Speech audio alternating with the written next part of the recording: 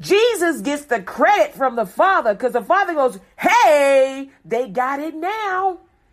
They got it now. They realize that when they see you, they see the Father.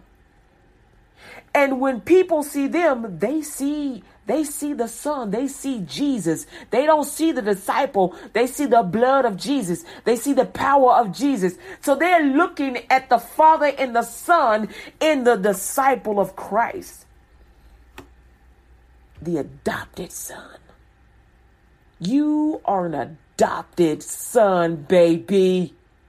You're listening to LUTGRadio.com, WKKP Digital Broadcasting.